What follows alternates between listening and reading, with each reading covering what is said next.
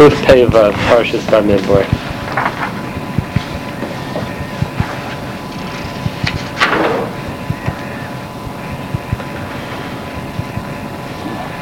Okay, B'mispar Shemos. So the Torah says there, Hashem tells Moshe Rabbeinu to count the Jewish people, and it says B'mispar Shemos, according to the number of their names. You have that there, Chaim Pluna? Yeah. What's the lesson of the pasuk?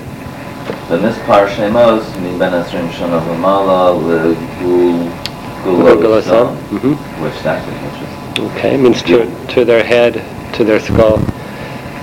So it's kind of an unusual expression, B'mispar Shemos, to the number of their names. You just think it would be to their number, right. Counting them to their number. Isa b'Zohar HaKodesh, Parshas Shemos. The Zohar HaKodesh writes, Ki yesh l'chol adam miYisroel os miyuchedes b'Torah. Every single Jew has a letter in the Torah which corresponds to him. That comes from you guys were learning that this morning, right? Kama shekasuv shishim ribo osios b'Torah, as it says there are 600,000 letters in the Torah. V'shishim ribo nefashos b'Yisrael, and there are 600,000 neshamos of the Jewish people. So therefore each neshama has an oath that corresponds to it in the Torah. In addition to that, b'chol haTorah shemos v'shel HaKadosh Baruch Hu. All of the Torah are names of Hashem. Right? And the Ramban writes this in the beginning of Sefer Bereshis, Akdama, that the whole Torah is actually one long shem of Hashem.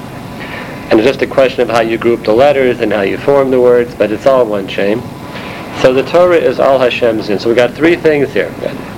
600,000 neshamas, 600,000 letters, and they are all somehow equal to these shemos of Hashem that the Torah consists of. V'alzeh k'siv.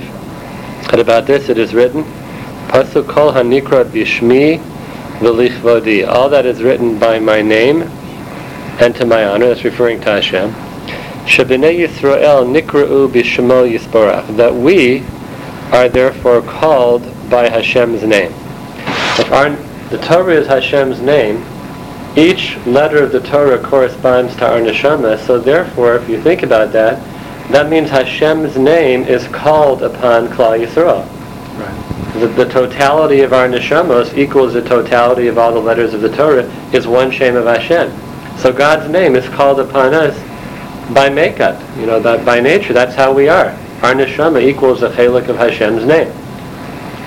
V'lachein mutal aleinu laharbos kavodo yisborach. It is therefore our obligation to increase the honor of Hashem. God's name is called upon us, so it's upon us to increase that honor of Hashem by what we do, how we live our life.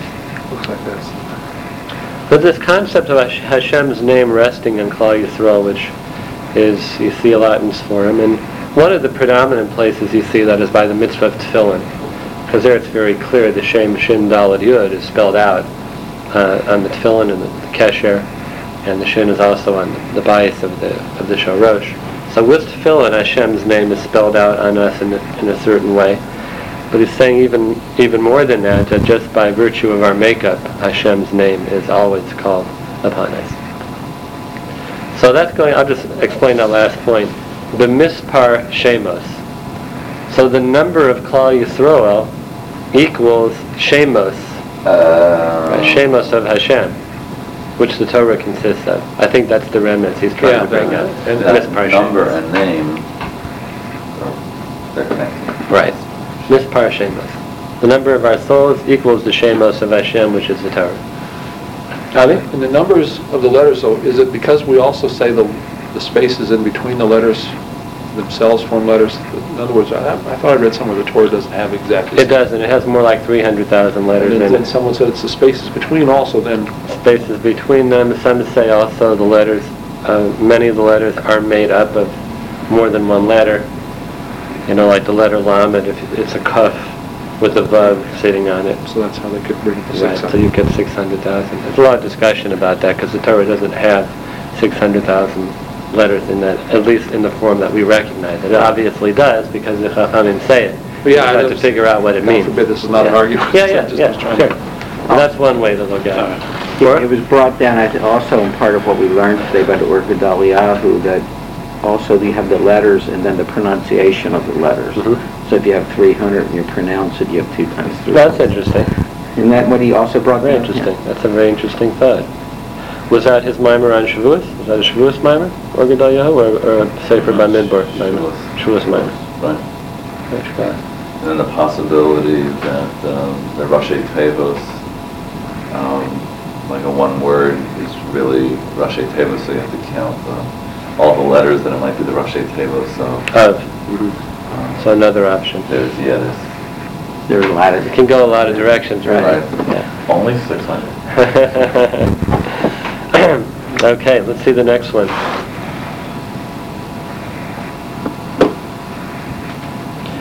Pekudehem Lamateh, their numbers according to their tribe. Lamateh means a staff, it also often means a tribe. So what does that mean, their numbers according to their tribe? L'nira, it appears, Sha'agav HaMinyan, Haya Moshe Rabbeinu alav shalom, Mesakein Eskol Chesronosehem. Wow.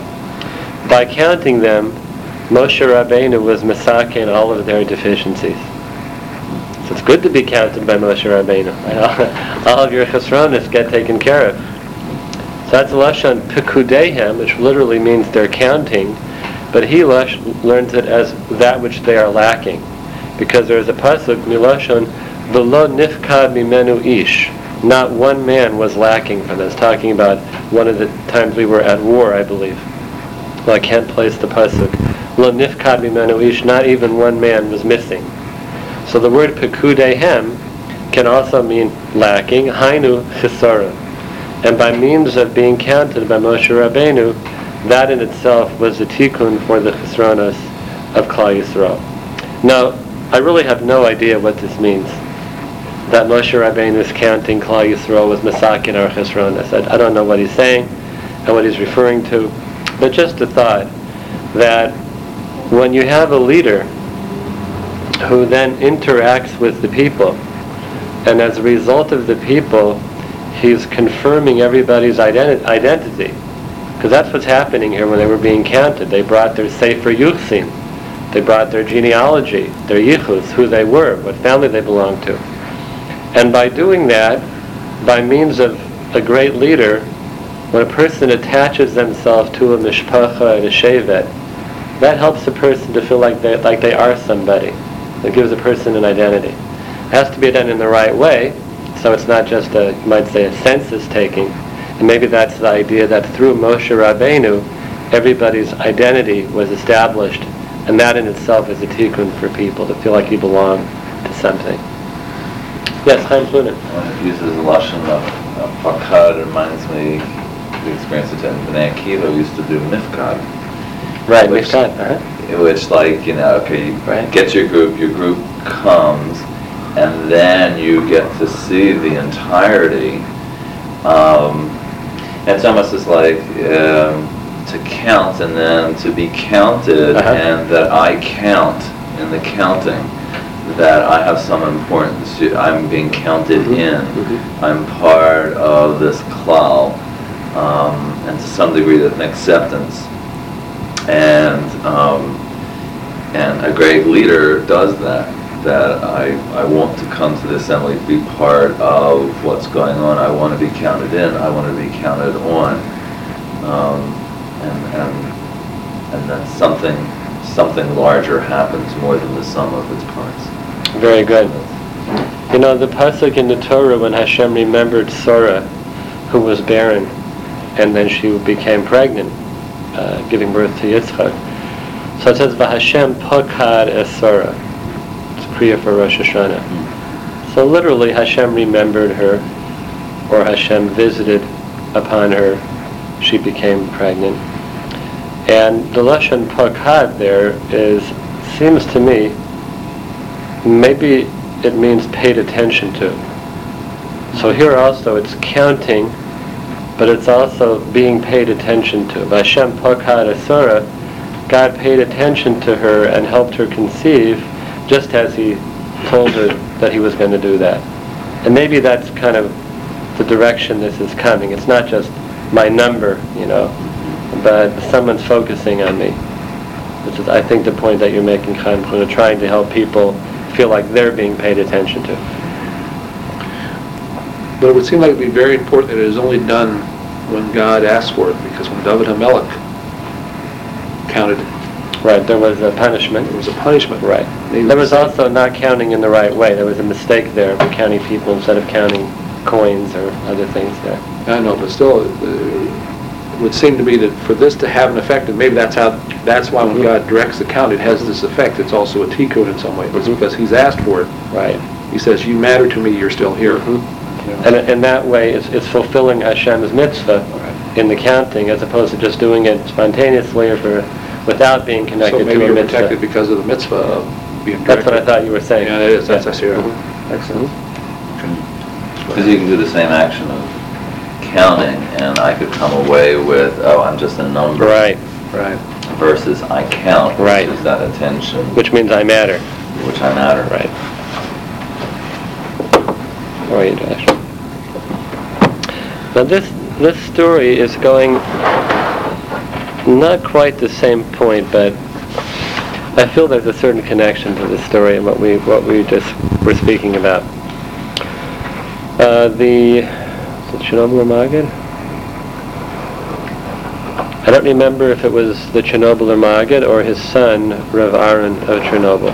One of the two. I think it was the Chernobyl Maggid. That he was a great tzaddik, and there was a man in his town who was a Talmud Chacham, but he never wanted to have a real connection to the Chernobyl Maggid. He was more of a misnagid, and it wasn't for him. So one Pesach, he kind of had this feeling, this man, that he should really go over and see the Chernobyl Maggid and develop a kesher with him. He started to have second thoughts about his keeping apart from him. So it was Pesach, and he crossed the threshold of the Maggid of Chernobyl's door, and as soon as he walked in the house, the Chernobyl Maggid said to him, "You were nichshol on the Isser of Chametz this Pesach. You stumbled in the prohibition of Chametz." As soon as he walked in the house, he told him that. This man is a Talmud Chacham, and Yerei Shamayim, and he was just shocked. And he quickly went home, and he just said, "Okay, we have to find out, what we're doing wrong." And they searched everywhere, they found nothing, and continued to search, and finally they found this barrel of water that they used. They would use only one barrel of water in his house for Pesach. And that's where they would get all their water from. They wouldn't take in any other water. And it had turned out that the barrel of water was not properly rinsed before Pesach, and there were some crumbs, still that were there, and in the barrel. So he went back to the Maggid of Chernobyl's house, and he said to him, "Why didn't you tell me before? Right, if you were able to see, just because I walked into your home, that I was nichshol in Chametz, so why did you wait, until the end of Pesach? Why didn't you tell me at the very beginning, so I wouldn't have this avera?" So the Maggid told him that, "I didn't know. I did not know before. It was only once you decided that you wanted to have a kesher with me, and you walked into my house, then it was given for me to see what I needed to tell you. But before you made that decision, I didn't know. It wasn't given over for me to see." So this mimer reminded me of that. It's in reverse, that when the person decides he wants to make that kesher with the Rebbe, then the Rebbe has insight into him and he can help him out. So when he, you might say, pays attention to his relationship to the Rebbe, then he can pay attention to him. And so likewise, this was going really in reverse, that here, Moshe Rabbeinu, the Rebbe of Gans Klal Yisrael, he was paying attention to each and every one. But maybe there's something about it too, because they had to come forward with their yichus, right? They had to make the effort to present themselves to Moshe Rabbeinu. And in presenting themselves, then he can make this tikkun that we were talking about. fact is that maybe that's more what is at play there. God has directed the count, but really what he wanted was all Israel to come forward to Moshe Rabbeinu. Right. Which they did. Because now they're counting as individuals. Up to now they've been treated as a nation. But now each person matters because they have the Mishkan. Now they can count. Who is that story about? The Maggid of Chernobyl. But who is it that was going? I don't know his name. It was someone in his town who did not want to have a relationship with him, and then later on in their life they decided that they should. Maybe that's what it means in Avos when it says that you should take yourself a Rav, because one has to choose and step into that, Asay l'charad, right? You got to enter into that relationship in order to receive the insight, the proper insight from the Rav. I can certainly say that in my own life. I see that I feel that my abilities to help somebody or guide somebody who has decided to make a relationship is much different than my abilities to help somebody who would approach me outside of the context of a relationship. I can see even just on that level that there's a difference, that because of that kesher, it's like the kesher itself helps provide the insight. But outside of that, you have to answer the question, just based on what you're given, and there's often a lot of context which is you're not really quite familiar with. But it goes both ways, because to have a kesher with that other person, to have made that decision, it helps the whole thing work. Having a kesher with you is different for me than going to some great somebody that you don't know. That we have no kesher with, because I can't. It's me that feels something's missing. If you just flip that out for a minute, please. All right. Can it be turned on? I don't know if I can do it. Hold on. Pull the plug. Okay. That would be different, just by the way, this can be on tape, right? That would be different than if a person went to see, if we were zocheh to such a thing, if we went to see the Baal Shem Tov, right? It doesn't matter anymore. You're going, it doesn't, because he sees everything. It's not a question of a relationship, that level of person sees somebody, and that's how it used to be. That you'd go and they'd look at you and they'd know you by looking at you, and then whatever was said, that's what was said. But I don't think we have that anymore. Josh? Generally there's generally one or two people that are considered like the devil adore. In any case, it seems like it might be that there's someone who's at such a level that the whole Klal Yisrael is concerned. Like the Baal Shem Tov of his time. Right. I remember so many stories of so many different people went to see Rav Shlomo Zalman. I was thinking that someone on that at that level. Right. The great thing I remember reading some woman's recollection of going to see him and having him say, not answering the question. Maybe it's to the point where if he didn't recognize the kesher or the background to answer the shaila, the question or whatever, say no, you decide for yourself. Right. But somebody who's just a gadol, but No such thing as that. No such thing as just a gadol. You're either a gadol or you're not a gadol. But there's no just a gadol. A gadol is a gadol. That's a title, and there's no chiluki. Let me someone with A Talmud Chacham, but who's not one of the Gedolei Yisrael, perhaps, right? Someone who doesn't have the shaykhus to where you're coming from. Okay. And that person could be a Talmud Chacham as well. But again, they don't have that kesher. But who could be recognized as Gadol B'Yisrael. So this is the fine line then, right? And I'm certainly nobody to make these decisions as to who's who. If that person is truly, a Gadol B'Yisrael of the highest level, then they're seeing that person who is coming to them. That's why I chose the Baal Shem Tov as the example. Because then the Kesher is not, at that point, so much of a factor. He sees you. Yeah, Baruch HaKodesh. He sees you, he sees who you are, he knows what you need.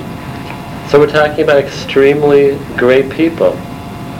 But there are very few people, there are probably no people, Bizmanenu, who would say, and I'm talking about our own Gedolim, who would say that they're on that level. A person would go to the Ari HaKodesh, and he'd look at their forehead and he'd know they're Averis. You got to do this and you got to do that. He could read their face.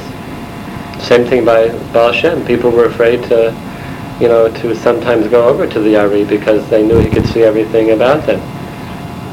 So that's one thing. You go to that kind of a person and whatever they say. I don't think there's any choice there.